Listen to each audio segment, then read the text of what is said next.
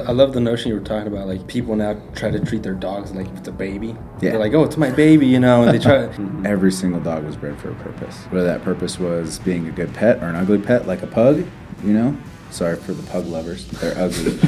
Like those dogs were bred for a purpose. And it was a human purpose, not but like every other dog out there was bred for some reason. And they make a dog for your lifestyle. You said that each dog breed has 2 dog breeds, pet and a canine, to like not neuter them too young, because then they need that testosterone to build their joints and stuff like that. Exactly. So like, will neutering like affect like if they bark a lot or not? Yeah. Underrated, we the underdogs, underestimated. What's up, guys? Welcome back to the Totem podcast. I'm your host, Monico Carrillo, and of course we got here Eric. I'm your other co-host on the show. But guys, before we get started, like always, remember that we are on all the podcast streaming platforms like YouTube, Spotify, Apple Podcasts, all that. So you give us a follow on there on YouTube. Make sure to give us a subscribe. If you guys like the guests we're having, just give this video a thumbs up and share it around with other people that you might finds conversations like this interesting. But with that, guys, welcome to the podcast where an act of rebellion is to question. Cool. So today's guest is a great guest, important guest. We love the whole motto stuff that he has. We met him a couple months ago, and he's just great, solid dude. So we're like, we got to have him on. So welcome to the show. Thank you. Thank you very much. If you don't mind, give us a brief background of like what you are, what you do, and your business and stuff like that. All right. So I'm the owner of Complete Canine Training, founder, CEO, whatever you want to call me.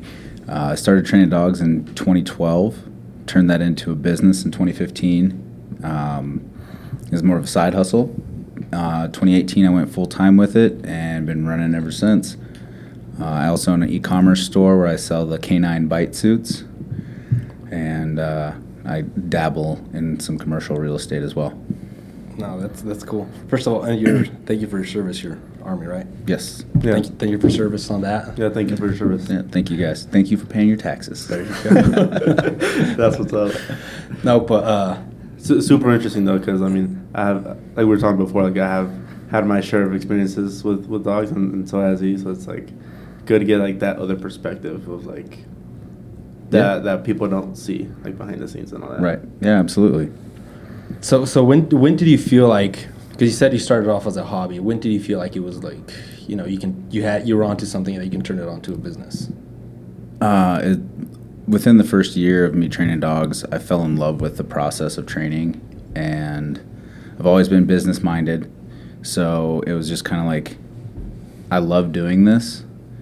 And I started I turned it into a business in 2015, but I was training other people's dogs by the beginning of 2013. How'd you learn how to train dogs, or is it just? It was all mentorship. So okay. I learned from guys who've been doing it for a lot longer than I have. I've worked with like world level champions. I've gone to tons and tons of conferences and seminars and things just to learn the craft. And then, when I felt like I had enough experience to actually like start charging people, then I did. So Usually how it is once you actually have the experience, and people feel obligated to start paying because they're getting like too good of a service, and if you're just handing it out like for free. No, it was because I always my thought process. I was in the corporate world. I was doing online marketing, and I fell in love with training dogs, and I was like, I don't want to sit at a desk all day, right? So I started formulating a plan of like how I could turn it into a business. But I was, not even 1 year into it, like that thought process was there.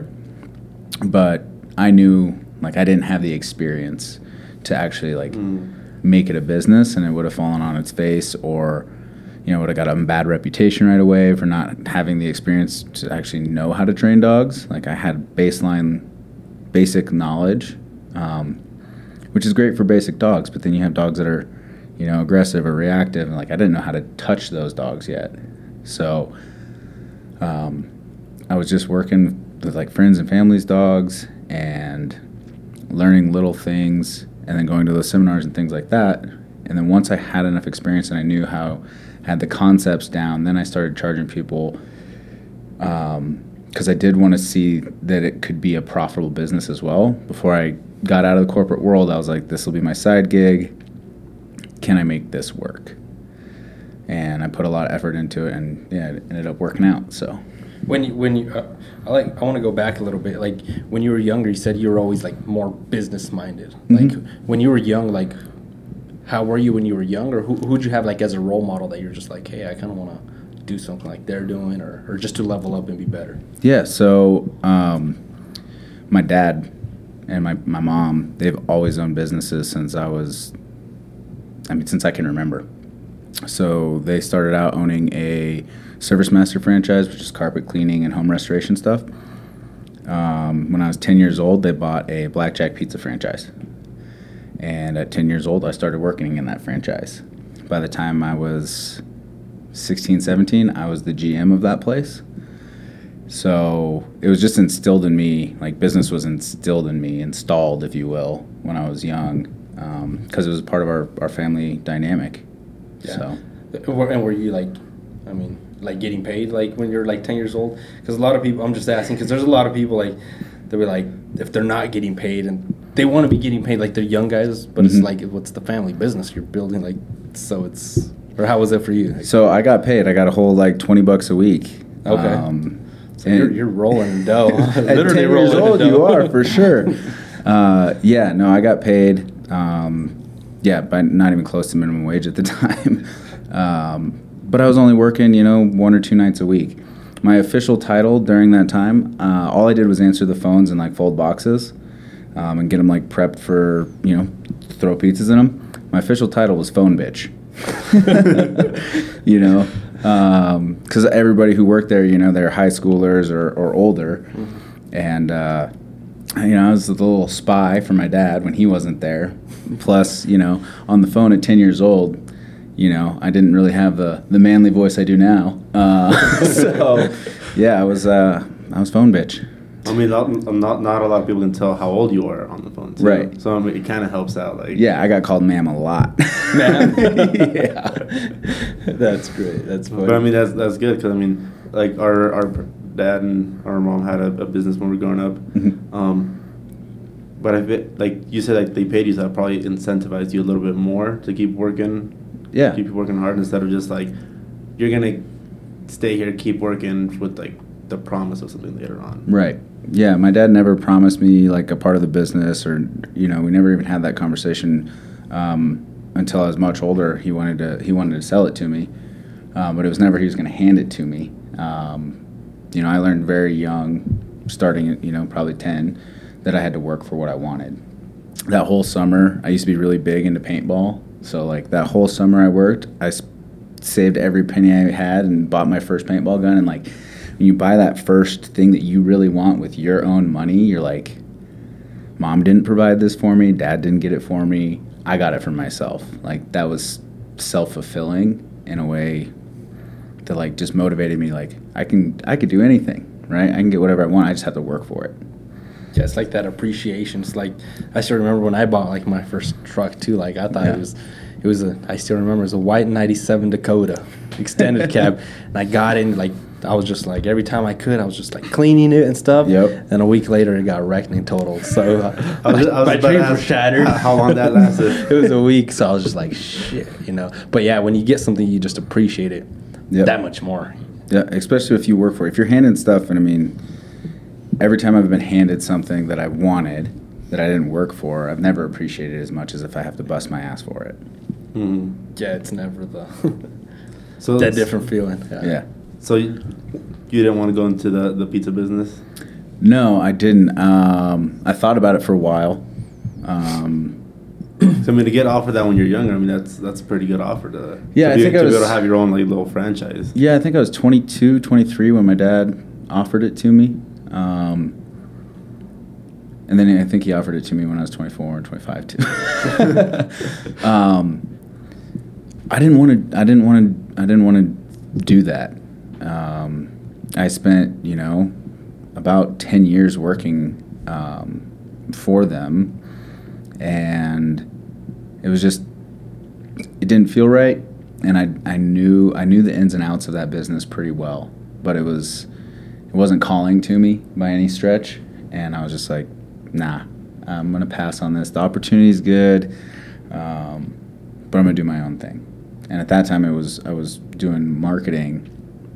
Did you get into the marketing after you came back from once you were done with Army? No, I was still doing it while I was in. So I was National Guard. I wasn't active duty. Okay. So I was still here and living a dual life, essentially. Okay. So I was able to go to school, kind of work full-time, and do the Army as well. Oh, okay. So you were busy then. Yeah. Yes, I was. But yeah, I got into marketing, I want to say about 21, right before I turned 22, I think. Which probably helped you, now that I don't know if you were doing in the marketing, but probably helped you develop, your business now, right? If I didn't have that experience, my business would not be where it is. I know for a fact. All I did was small business marketing. So essentially, take any small business, mom and pop shop, or online e-commerce store, whatever it might be, and I was putting ads on Google. I was helping them build their websites. I was optimizing, for this, that, and the next thing, and getting their online presence up. So without that experience, there's no way, because I would have been like every business owner that I was already helping. They're like, I have no idea what I'm doing in this space. I just know how to make pizza. I don't know how to market myself online. Or I know how to do plumbing, but I don't know how to get business from people searching on Google. So I went from, I know how to market really well, but I have a somewhat idea of how to train dogs. So I, took about a year building my website before I even launched it. And then once I was up to snuff on my dog training skills, then I launched my website, which was already optimized and had all that stuff built into it. So it was ready. So once you hit the marketplace, you were going like 900 miles an hour on the marketing right out the gate. Yeah. Okay. That's awesome. Was that kind of hard to handle at the beginning? All the new business coming in and dealing with new people's dogs that you had no prior experience with? It was hard balancing because it was a side hustle. It wasn't my full-time thing yet. So it was hard balancing my full-time job and my part-time passion. So that was the hardest part. I had turned down more clients than I can even count, because a lot of it was skill-based. Some people would call me and they'd have dogs that were out of my skill level, and I was honest about it. I can't handle that.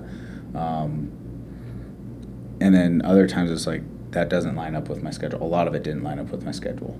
So, working full-time and then trying to do something part-time, I didn't have much time for sleep. Yeah. When was the moment that you were just you know what, I'm just going full throttle on this? It was around 2017. So 2017, the culture at the company I was working for just started going in a different direction. Part of that was because they grew so fast. So when I was at the marketing company, I was employee number 52. Not necessarily a small company, but I knew everybody in the building.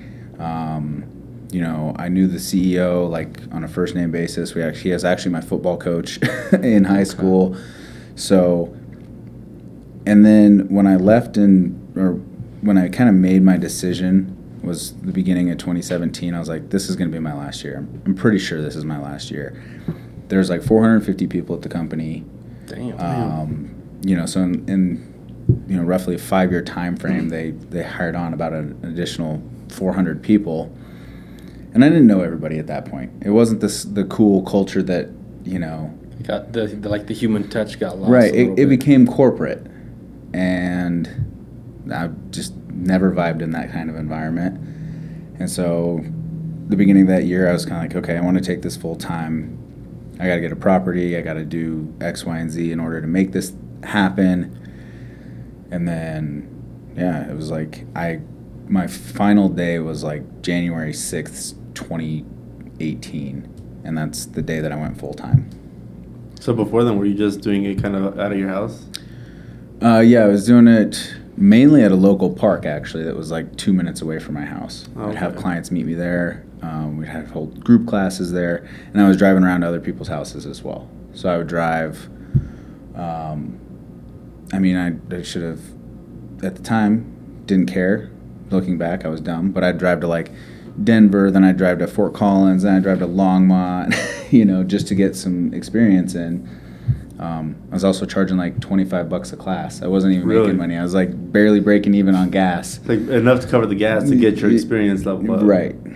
Yeah. So there's a net zero game for a while when I was learning, and even when I first started charging people, it was still like I was getting more business, but it wasn't necessarily making any money at that point. Again, I guess you kind of just learned as you kind of keep going, but you're meeting at the parks, it's free rent, right? So yeah, I didn't have to pay anything for a facility or nothing. Yeah. So I wanted to ask you this because I seen it on some articles and stuff I was reading about. You says that you love to get bit. Yeah. By the dog. I was like, wait. I know I don't like to get fucking bit. So I was just like, Yeah, so in the police canine world or personal protection dogs, we have to teach them how to bite, right? Yeah. So we put on the bite suit, and then we teach the dogs how to actually engage properly with a human. So you teach them like where to bite them and all that? Yep. So there's like 5 different target areas that we teach. But it's more important like the actual mechanics of how dogs bite. So naturally dogs, like the dogs that most people have been bit by, they just get like snapped at and the dog like retreats because it's usually out of fear, or the dog grabs and shakes. Well, neither of those are good things for police canines or personal protection dogs, for a handful of different reasons. We want the dog to bite, grab, and hold essentially, and just kind of like get tighter and tighter. So as a decoy, right, that's what we're called when we're the guys in the suits, we're the decoys. It's our job to teach the dogs how to bite properly. Think of it as kind of like your sensei in a karate class. The first thing that happens is, they teach you how to make a fist, then they teach you how to throw your arm, and they're like, oh, but don't just use your arm, throw in your hips with it. So it's very similar, except for I can't talk to a dog. I got to show them through movements and positive feedback and things like that. So I'm just wondering, like, how do you make them, like, bite you? Because it's like, if you tell a dog, go ahead, bite me, they're not going to, like, bite you. I mean, maybe, I don't know. So we work with high drive. For those things, we work with a specific type of dog. You're right, every dog will not bite you. But we work with Malinois, German Shepherds, Dutch Shepherds. I've worked with Dobermans, I've worked with Pit Bulls, I've worked with Rotties, I've worked Cane Corsos, like the list goes on. Okay. The dogs that are good at that work have been genetically bred for that work in some capacity. So, like, you look at German Shepherds and Belgian Malinois, they're both shepherd dogs. So, they have a genetic predisposition, and they're extremely high prey drive dogs. So, if I want a dog to bite me, I act like a bunny rabbit, right? And then once the dog engages me, then that dynamic will shift. So I'm not a bunny rabbit anymore because criminals aren't bunny rabbits, right? They'll fight back. So that dynamic shifts over time once the dog becomes more confident, so that I'm actually fighting with the dog and teaching them that they're essentially the most powerful thing and they can take on anybody. It's this thing I heard you say like on another podcast, is you said that each dog breed has 2 dog breeds. Yeah. There's like a pet and a canine. Yeah, so a pet line and a working line. So you can go grab a German Shepherd from a genetic working line, and that dog would be more predispositioned to do personal protection or police canine work. You can also go get a German Shepherd that is from a pet line or a show line, conformation line, and that dog will be the best, hopefully, best pet you'll ever have, because all of that high drive, all the prey drive and, kind of the attitude, if you want to call it that, or the demeanor of the dog has been bred out of them, so that, that doesn't work in a family environment. Having a dog that wants to eat everything just because they're bored doesn't work in a family environment. Having a dog that's super high prey drive and you got a little baby crawling around doesn't work real well. So, in my opinion, it's kind of ruined certain breeds. Dobermans in specific is the first one that comes to my mind. Back in the 80s, I mean, I wasn't around then, but I know guys who were, and I've seen the videos and heard the stories. But back in the 80s, Dobermans were badass dogs. Now, trying to find a Doberman that can actually do the work, it's really, really, really difficult to find a dog, a Doberman specifically, that'll engage, that'll bite, that's not just a doofus, really, because they're all kind of like goofy little puppies, even at like 5 years old now. So That's crazy. Doberman, are those the ones like the ones Kevin Carr has? Have you seen his? It's like almost a fucking horse for him. They're like They're so small, yeah. they're tall and they have like the pointy. The pointy ears. I think those are the ones he has. so. Yeah. So like if someone crazy. doesn't like go to like a reliable source to be able to tell them like, oh, this one's more for like working, this was more for like a home. What's the best way for people to kind of tell? Or is it just not even fucking with that, just going with the reliable source? The average person, I don't think, is going to be able to tell.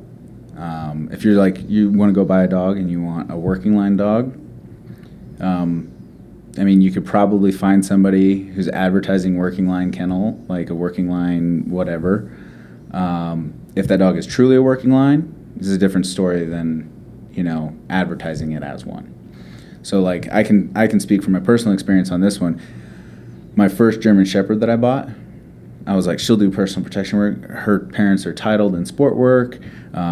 Genetics are really strong on this dog. I did what I call high-level research. And then I went and got the dog. Everything was great. And then she didn't do any of the work. She was a great pet, though. She was phenomenal.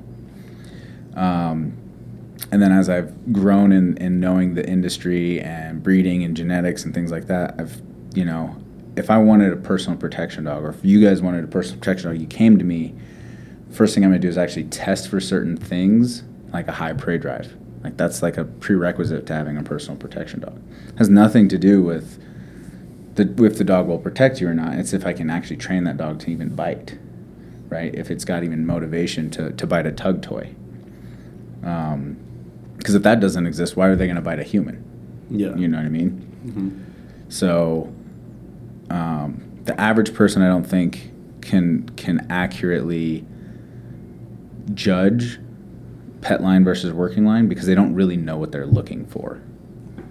And I was that average person, then I dove into it. But finding a reputable trainer who works with working dogs, and having, like, I know that I'll go out and I'll evaluate dogs. We do it constantly. People always want personal protection dogs. Like, I found this puppy. I want to see if he'll be a personal protection dog. Did you already buy him? Yeah. Okay. Well, there's your first mistake. But I'll still test your dog and we'll see what's going on, right? I would say 98% of the dogs that I test that people have brought to me do not pass my tests for personal protection. Yeah. That's crazy. So yeah, they're turning, like, I guess, softer in a sense, I guess, dogs now. Yeah.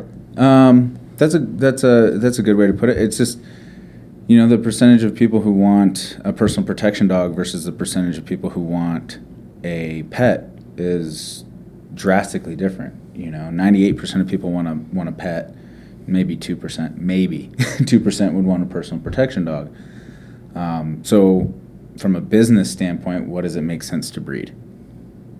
Right, you're gonna make pets. Yeah, I love the notion you were talking about. Like, people now try to treat their dogs like if it's a baby. Yeah, they're like, "Oh, it's my baby," and they try, and it's like, "Oh, it's a fucking dog." That was another problem we had with our first dog.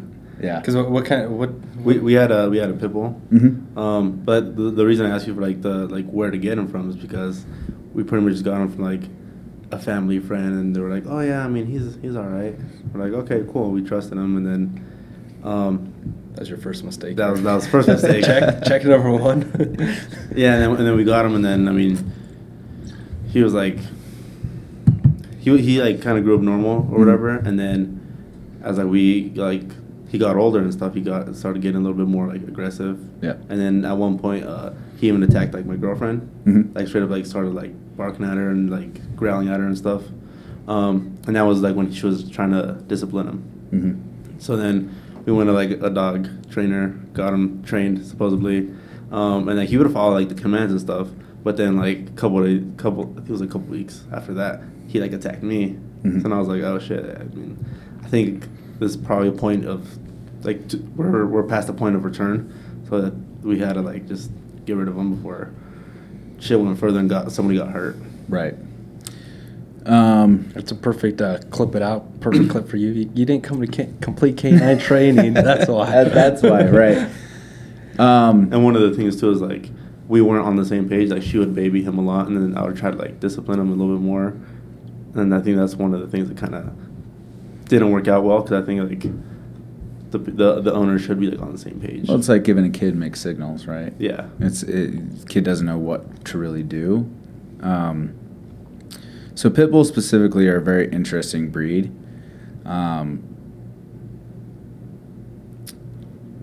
They're not nanny dogs, right? Everybody wants to like put this shit out there, and then that's exactly what it is. Like, pit bulls are nanny dogs. Look at this picture from the 60s with a pitty and a baby. Like, that's what my girlfriend saw. She's like, oh, he was Yeah. fine. And I was like, I don't know. That's not reality, right? So we've already kind of talked about, like, there's two breeds within every breed, right? And so pit bulls are kind of mixed breeds anyway, for the most part. Now there are like some no BS, like legitimate pit bulls out there, but that's for all my East Coast guys. So there's kind of two breeds in every breed, right? We have like a working line, and we have the pet line, right? So there's certain things though that are genetic tendencies that are really difficult to breed out, or they just won't be bred out. So if you look at the like genetic lineage of pit bulls as a whole, and it's still going on like today, the Wake up. pit bulls were bred at some point for fighting, right? So fighting dogs, Mm-hmm. And a lot of those traits still exist in how the dogs are structured physically, their demeanor, and things like that. So when you're looking at like pit bulls specifically, everybody like wants to think that they can be like, you might have the sweetest pit bull in the world, but genetics dictate how that dog is going to act. It's not necessarily all of the training, it's genetics. So genetics kind of works like light switches that only turn on. You can't turn a genetic light switch off once it's activated. So and I don't know about your dog specifically, right? I didn't work with them. Mm-hmm. This is just kind of general information. So if I have a pitty and I know that at some point in the lineage of that dog, it was bred for fighting. Maybe that dog has never had a bad interaction with another dog a day in its life. Not a single one. Super friendly with other dogs, does everything, no problem. Then they have one bad interaction, and that fighting switch gets flipped. Now, that dog is either going to do two things. One is going to be fearful of every other dog because they've had a bad experience, and dogs learn through experiences. Or two, they're going to be fearful of every other dog, and they're going to fight to the death because that switch has been flipped on. I can speak on that because I have that pit bull. Okay. Do you have them now? Yeah. Okay. And it's only with certain dogs, which is kind of interesting. My dog had a bad interaction with a female, and a female shepherd. And anytime she sees a female shepherd, it's game on. They have zero interaction. Like it's on site, and it's like on site. It's going down. Wow. What if it's a male shepherd? If it's a shepherd type dog, it's on. Yeah. But it happens specifically with a female, and if the dog is her same size or bigger, it's gonna go down. And she I'm a dog trainer. I know how to train dogs pretty well. It's genetic. I can't untrain that. I have done everything in my power that I have learned over the years to eradicate that behavior. If she's on leash with me, no problems whatsoever.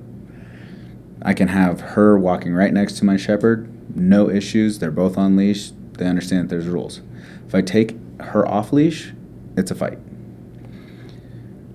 It's crazy. So I can manage the genetics through training tools. But if there's no training tools and there's no like boundary in place, genetics takes over, and she does what she wants to do. So one, like, I don't have an issue with pit bulls. I have an issue with pit bull owners because they don't understand the genetics of their dog. They don't understand what they actually have. Mm-hmm. Like, their dog could be the sweetest dog in the world.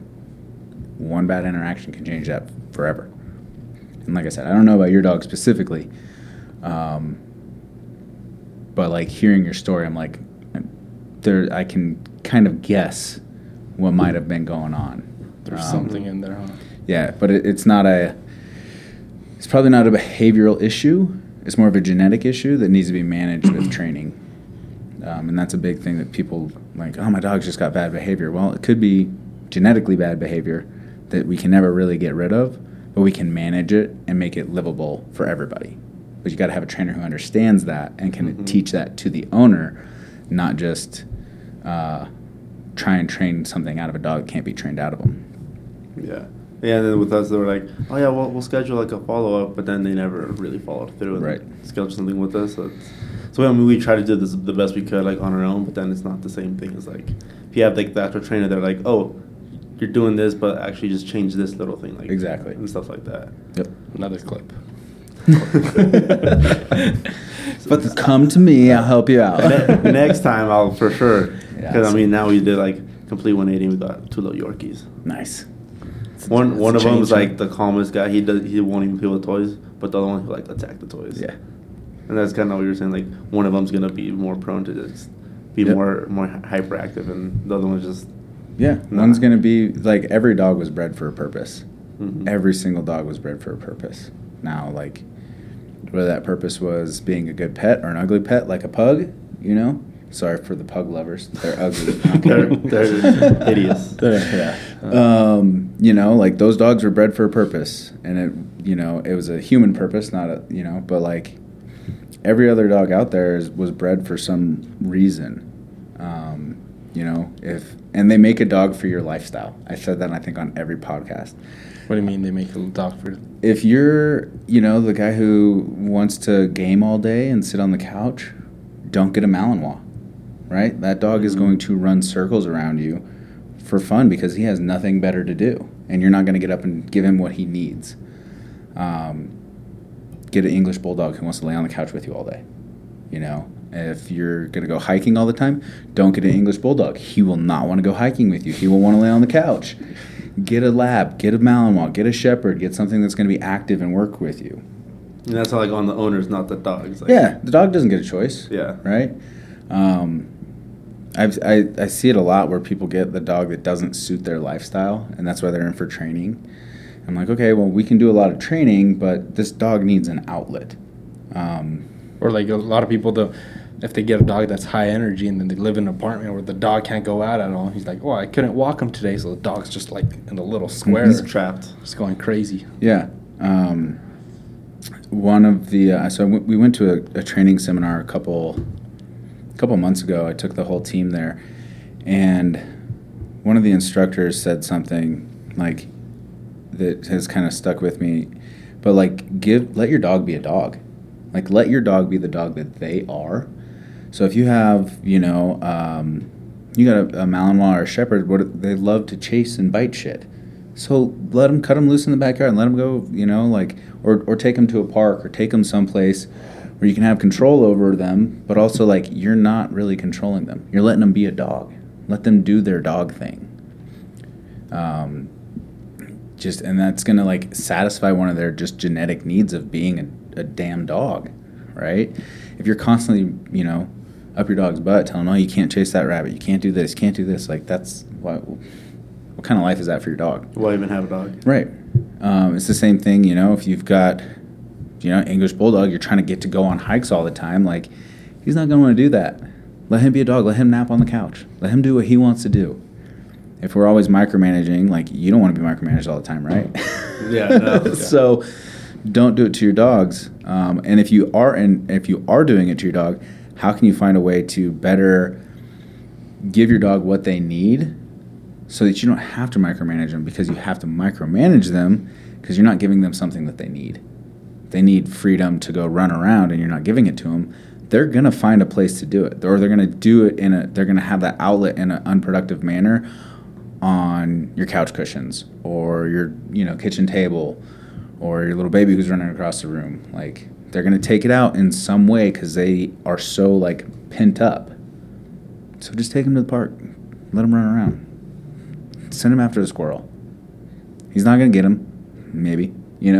But like, I don't think he got some. Yeah. I don't think he's gonna catch him. Right, but let him express that drive. Let him be a dog, and give your dog a better life because of it, and it'll make your life easier too. Because he's gonna be like, oh, someday, we might go out to the park tomorrow and get to chase squirrels, so I'm not gonna eat the couch today. Perfect. So, and again, I feel like it falls on the owners, like being responsible and understanding what kind of dog you have and what you need to do to be able to like actually keep them like under control, I guess. Yeah, it's not even trying to keep them under control. It's just giving them the best life that they can, right? Like, my dog gets to run around the backyard all day long if he wants. He comes inside, guess what? He lays down and goes to bed. I'm like, perfect. Tired dog is a good dog. There you go. Oh, yeah. What are your thoughts on some of like the training techniques? I've seen people use like the prong collars or the shock collars, and then people are like, oh, retractable leashes are bad. You should get like a regular tight leash. Yeah, so the training methodology I use is balanced training. So that means it's boiling it down to there's consequences for your behavior. There's both good consequences and there's bad consequences. So you do something wrong, there's going to be a negative consequence. You do something right, there's going to be a positive one. So we use prong collars, we use e-collars. Shock collars are from the 70s. Technology has come a long way. We don't shock our dogs anymore. We stimulate them with electricity, but it's not a shock. Okay. So I always clear that up every time I hear it. So I guess because I don't know. So what's the difference? So a shock collar, right? If people want to talk in that, what does your mind go to when you hear shock? It's gonna hurt. Like a taser. Right. Yeah, like a taser. I'm sticking my finger in an outlet. Like, it doesn't feel good at all. Right? It hurts. Okay. We don't cause pain to the dogs we train. However, we will give them a stimulation that gets their attention, that is uncomfortable, so that I can bring their attention back to me. So a shock collar, stick your finger in an outlet, right? An e-collar, which is what we're using now. Think of a TENS unit that you put on your neck or anywhere, right? If you've ever been to a chiropractor or massage and they're like, yeah, you could use a TENS unit, physical therapy. It just kind of pulsates your muscles, but it doesn't hurt unless they turn it up real high. That's what an e-collar feels like. Okay. With an e-collar, I put one on my arm. I can't feel it till it's at a level 16, which they go from 0 to 100, the ones that we use. There's a bunch of different ones out there, but the ones we use, 0 to 100. At a level 16, that's when I can start to feel it. Not like, that I feel that. It's like, I think I feel that. Most dogs that we work in a range from level 4 to 10. By the time we're done with training, that's the levels we're working at. So I can't even feel it, but they're like, they understand the communication. Okay. It is a communication tool. It's not a punishment tool. Same thing with prong collars. It's not a punishment tool because you did something wrong. I'm, snapping the leash on you. I'm trying to communicate to you, trying to get your attention. You can use both of those tools incorrectly, though, and trainers do, where it is a punishment tool and they're using it to cause harm. But that's the problem. People use the tool incorrectly and they want to disavow it for everybody else, right? Like guns is a good example. Like, every gun owner is a bad person because certain gun owners are bad people. They're not trained properly. Right. Or they're using it for bad shit. Well, it's the same thing with dog training, right? We see some dog trainers, and they're the ones who get put on the news, right? This dog trainer is abusing this dog with a pinch collar. Let's ban pinch collars. Why don't we ban that dog trainer? Because he's the asshole. The tool, if I put it on this table, it's not going to do anything, right? Let's put that collar on that owner. See how he. Yeah, and let's do that. But then watch me use a pinch collar, and the dog will be like, "Oh, I understand."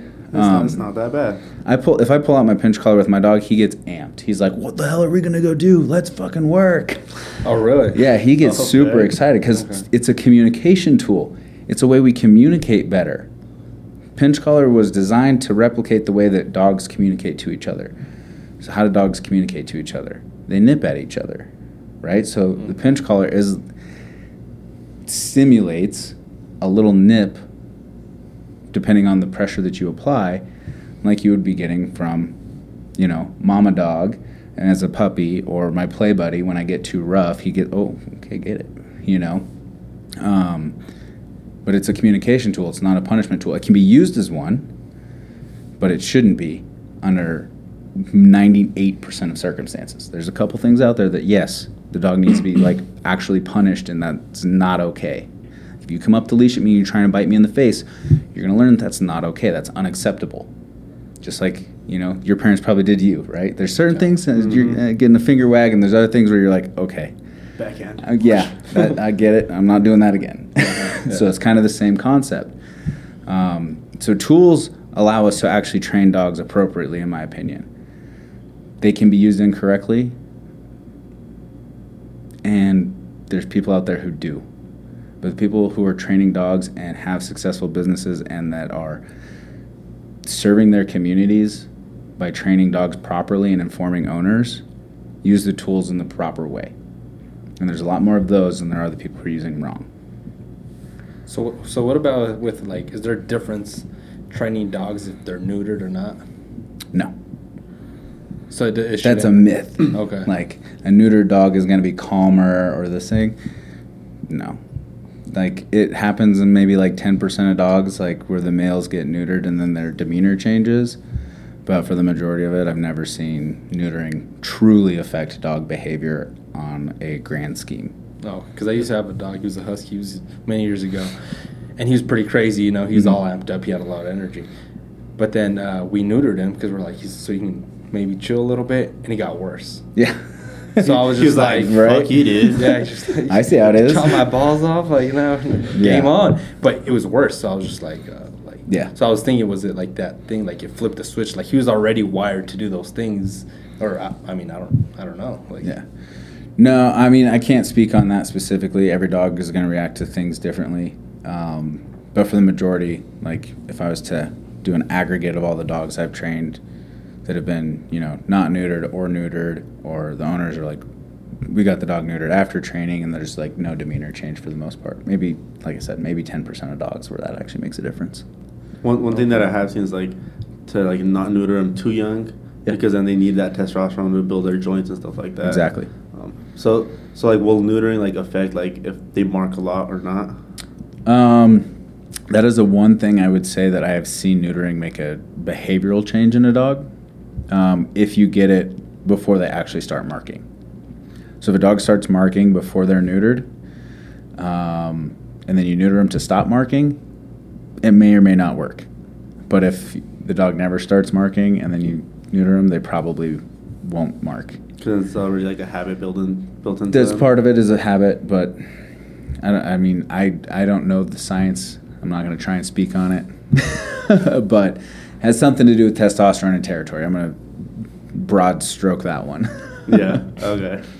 What's the biggest problem or reason people come to you? Is it just for general just obedience, or is my dog's being aggressive, I need to tone it down, or my dog's not doing what he should be doing? Is it usually someone had a bad experience, or they bring you a really small puppy and want them just to? So we kind of see both sides of that. So we get a lot. We promote this, right? Having a good solid foundation with a young dog will create a solid foundation for the life of your dog. So we actively market to new dog owners because I know that if you get your dog into training sooner rather than later, you won't have the problems that people experience with dog ownership when you don't do the training earlier. You also become a better dog owner because we teach you how to be a steward for your dog on so many different levels, on how to interact, how to communicate appropriately, how to set boundaries in the home. We kind of give you the playbook on dog ownership when you come to us with a puppy. Even if it's not your first dog, you're still going to get the spiel. I have clients who've brought me 4 or 5 puppies, and I'm like, yep, we're still going to go over this again. They probably forget a lot of it, too. Yeah, you get, your dog gets older, and you're like, yeah, he's good. I don't got to worry about those things. Why? Because we instilled it really young. Then we have the other side where we have a lot of dogs that come in for what we call behavior modification. So behavior modification is just bad behaviors that isn't necessarily tied directly to training. It could be aggression, it could be resource guarding, it could be reactivity. And reactivity is not necessarily a negative, like a negative reaction, but it's an unwanted reaction. So you see the dogs when you're walking like at the park and the dogs are just like going crazy because they like want to say hi and their tails are wagging. They're like, I want to go say hi to that person. Well, that's reactivity. And you also have the other dogs who see another dog and they're like, I'm going to eat that dog. Well, that's negative reactivity. It's not necessarily aggression. And there's a difference between reactivity and aggression, although they show very similarly. True aggression, there's not a whole lot of dogs out there that are truly no bullshit aggressive. That will come up and smoke your dog for no reason. There are some, not a whole lot, or people for that matter. Most dogs won't engage a human. Even the ones who look like they're going to, they won't. But reactivity presents, especially if the dog is fearful of another dog, they get hackles up, big barks, all that. Well, they're saying, hey, don't mess with me because I'm really scared. They're not saying that second part, though. They're like putting on the front. It's like that video. There's two dogs barking at each other, and then they open the gate, and then they're both just like, they both stop. Yep, exactly. That's funny. So, but those are the issues that we see. We get a lot of puppies. We get for foundation work, and then we get a lot of behavior modification for issues like that. And then the people who bring us just like dogs that need basic obedience with no behavior issues, I love those clients because it makes my job easier. But I wouldn't say that's a majority of people. Most people have some sort of behavioral issue that's why they're reaching out to us. Is there like a certain age that's better to start training, or is it just the sooner the better? Ideally for me, I love getting puppies at like 14 weeks old. They're old enough to be through some of their fear periods, they've got a little bit of life experience, and they might have developed some bad habits. Like, not like truly, truly bad habits, but maybe like they're chewing on your socks or something like that. On your shoelaces. Yeah, just like little bad habits that are easily correctable. But they have life experience. Puppies that are 8 weeks old, they don't have any experience other than being with mom. So they've had no freedom, and mom has done all the corrections and everything for us. So bringing an 8-week-old puppy into training isn't ideal. 14 weeks for me is like the sweet spot because the dog is just old enough to like pay attention for just long enough. We can get some good reps in. We can start teaching you some like foundational rules and things like that. But anything after 14 weeks we can work with. I wouldn't advise bringing your like 12-year-old dog in for training, not because they can't learn, but the investment for the dollar, right? How long is your dog going to live? And I'm very real with my clients and everybody. It's like, your dog's 14 years old. He can barely walk. I don't think investing $4,000 into his training is a wise decision, but I'm not going to tell you no. Maybe we can do some one-on-ones to make, your life a little bit easier, but you should have come in like 12 years ago. Yeah. But sooner rather than later for sure. If you're having dog problems, get your dog into a trainer, get them into some sort of program so you can start working on them earlier. It's like I did say in my other podcast that I've done, we're trying to undo bad habits. If there are 3 years of bad habits, like that's 3 years of work that we're trying to undo in a couple of weeks in a board and train. And if it's 12 years of bad habits, it's 12. Like, what's easier to do? I'd rather do 3 years than 12 years. Yeah. So the sooner the better, but not before 14 weeks. That's my preference. Okay. That's crazy. So then if I wanted to get another dog, what would your like recommendation be? Like, do I go to you first to kind of help me choose like the right breeder, or like so I can get like a more of a pet one than a working one if that's what I want? And then what would be like the process after that? So we do some brokering for people. We'll get them trained dogs. We get green dogs, which is just young dogs, right? That don't have any training really. But if you want dog advice on what dog to buy, like more than happy to answer those questions for you and point you in the right direction. I've evaluated dogs for people before. Like I've gone with them totally free, just like, let's go look at this dog and see if it's going to fit what you want. So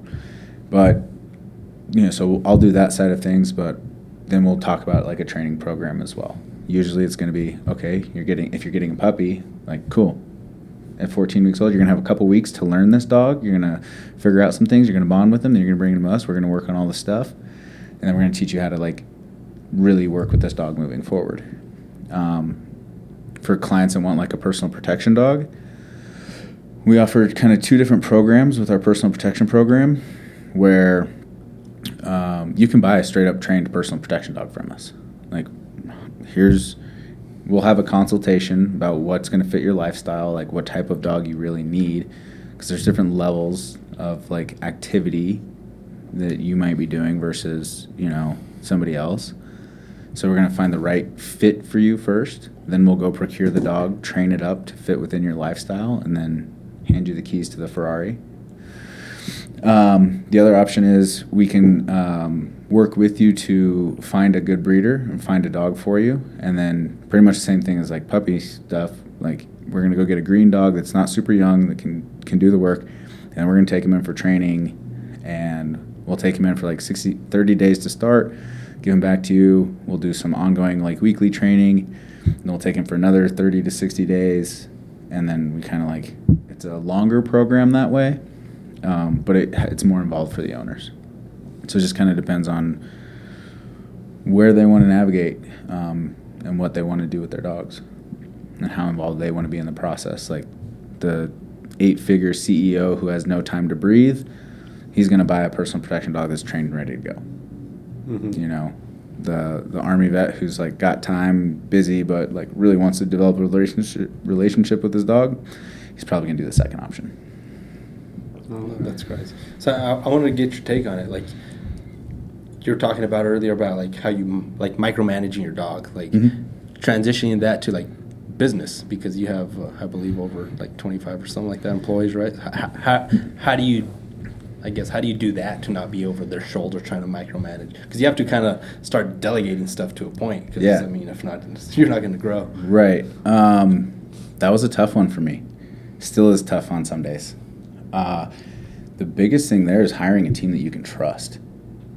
That's competent, has integrity, and has compassion. Those are the 3 things that I look for when I, am looking for people to trust.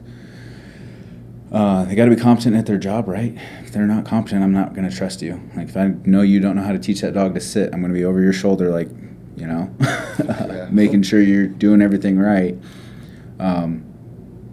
They got to be They got to have integrity. So, like, if you say you're going to do something, you're going to go do it, and I don't have to worry about that. And then compassion, that's just, for me, we work with animals, we work with clients who are struggling. So if you can't show the animals compassion, you can't show our clients compassion and empathy, like, I can't trust you to talk to clients, so I can't trust you, and I'll be over your shoulder. So for me, it's hiring the right people has allowed me to back off as a micromanager, and then giving them the freedom I say this to my clients with their dogs, give them the freedom to make the right or wrong decision, correct the wrong decision, and reward the right one. So I do the same thing with my clients or with my employees, give them the opportunity, like, hey, here's your task, here's what I need you to do, go do it. I don't necessarily care how it's done with some parameters, right? But you have the option to either make this work or fuck it all up. Yeah.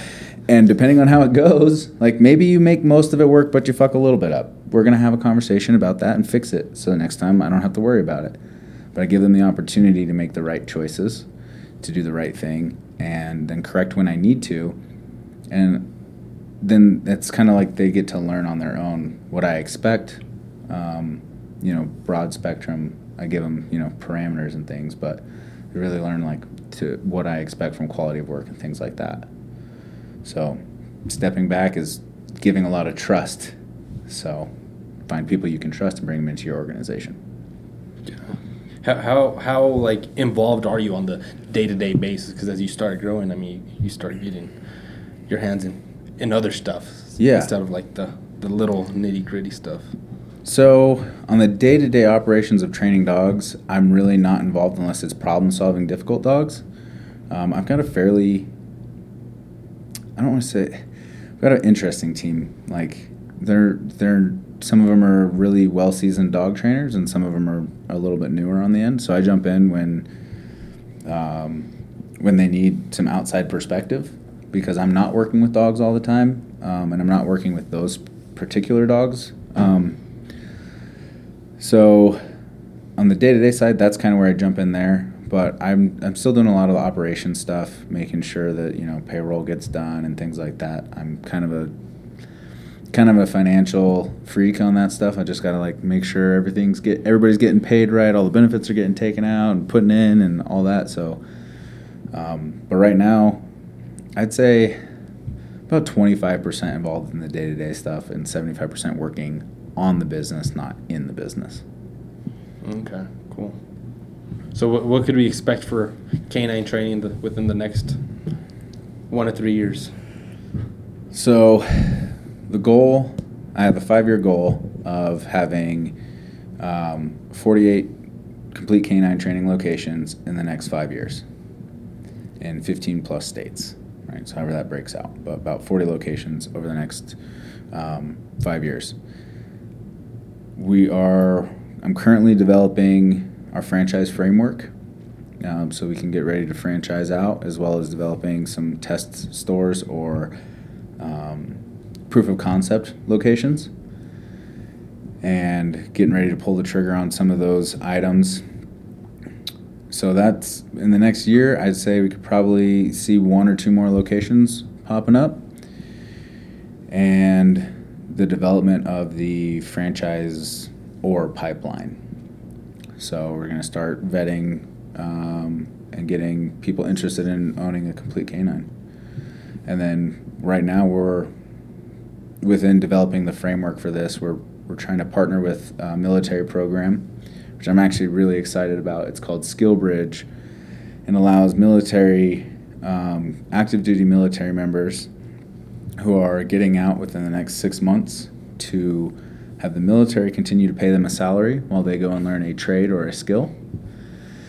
So we're trying to leverage that program to bring in new franchisees or dog trainers, so it doesn't matter to me one way or the other, to bring them into the organization, get them trained up on not only how to train dogs, but also how to run a business, so that when these active duty members become veterans, the transition from veteran life to civilian life is not so difficult. We employ a handful of veterans now, and I've watched it change their life, having the structure that dog training requires in their life. So I want to be able to amplify that and give other veterans the ability to transition into civilian life with grace and with confidence, and without all the bullshit that a lot of us did go through. Even though I was National Guard, when I got out of the military, I lost a brotherhood. And every veteran that I've ever talked to feels the exact same way. Well, I want Complete Canine to be a new brotherhood for these guys and give them that transition where they're also making their own money, they're their own business owners, and they're able to thrive immediately coming out of the military, instead of struggling and suffering like a lot of us have. No, that's huge. Yeah, it's important. Huge congrats on that, because that's big. That's the thing that we see a lot of time. They come out of the military, and this, just in the people that I know personally, like they, like you feel like you don't have a purpose maybe. Yep. So it's like now they come back with something. So now they're excited about life again. Or a lot of people don't. They're scared to get out of the military because they're like, what am I going to go do out there in civilian life? Right. And also working with dogs is therapy. It's therapeutic as hell. I know that when I'm working with dogs more frequently than I'm working in the office, I'm a happier, better person. You know, I'm like, oh, I can't be mad at you, Fifi, for not sitting. I haven't taught you correctly, you know. But when I'm sitting in my office looking at numbers, I'm like, fucking numbers. So, no, that's awesome. But that's a huge part of it too. Is you know, with the amount of combat veterans that we have currently, that don't have the support, or they don't, you know, have the resources to go, or or even maybe even the desire to go get help because they don't feel like they're broken or whatever that might be, working with animals is inherently therapeutic. So maybe it opens up their eyes to maybe their own problems. Maybe it helps them deal with their problems. I don't care what it does. I want to help veterans, and I want to see their transition be as smooth as possible. So that's kind of the company mission, from my perspective, is in terms of growth, that's the company mission. In terms of, what the company mission is overall is like we want to educate dog trainers or dog owners on how to be good dog owners. And want to elevate the standard of dog training in the United States, because there's a lot of dog trainers out there, as I've said earlier, that just, you experienced one, don't do a good job. So that's why we want the locations, right? It's two-pronged attack. We want the locations so we can spread the good message of dog training and teach people, the right way to train dogs and communicate with their dogs and be great dog owners. And secondarily, to help veterans reintegrate with civilian life and come out stronger, more confident, and excited. That's actually a really good word. Excited to move forward with their life and start a new chapter. That's awesome. So if people want to find you, what could they do? Either to get to know you personally, just know your story, or maybe get involved with what you're talking about, helping about veterans, or if they want to just train their dog. So if you want to get in touch with the company for dog training stuff, it's CompleteCanineTraining.com, all spelled out, all nice and long, because the shorter URL was taken. So Complete Canine, CANINE Training.com. To get in touch with me personally, find me on LinkedIn. I have a Facebook. I don't use it. I don't have an Instagram. I'm not a big fan of the social media thing. But yeah, find me on LinkedIn or shoot me an email. It's just chris@CompleteCanineTraining.com. Sweet, awesome. And then we'll put all your links down in the description too, so perfect. That way they can just copy and paste it. They don't have to actually go and type it all the way in there. Good Make luck it a with little that easier. Yeah. How did he spell that out again? But Chris, a huge thank you for coming out here today. Yeah, no, thank you guys for having me. Educating us a little bit, and hopefully the people watching also learn a little bit about it. Yeah, absolutely. No, thank you guys for bringing me on. Yeah, I really appreciate it. I appreciate you. Salute all the stuff you're doing and all the great stuff you're doing in the community and the world. So thank you. We appreciate you. Yeah. So guys, there you have it. If you guys want to learn a little bit more about him, we can put his links down in the description. His website's also going to be down there, so you guys can hit him up for that. But guys, if you guys like this episode, give it a thumbs up. If you think someone else could benefit from this episode, please share it around, because I know a lot of dog owners who would actually, I'm going to send this episode to when it comes out, because they for sure need to pay attention to it. Remember, we're on all the other podcast streaming platforms, so just make sure to subscribe so that way you can be notified every single time we got a new video up. But with that, guys, thank you for tuning into the podcast, where an act of rebellion is the question. Cool. Appreciate it, guys. Yeah. Underrated. We the underdogs, underestimated.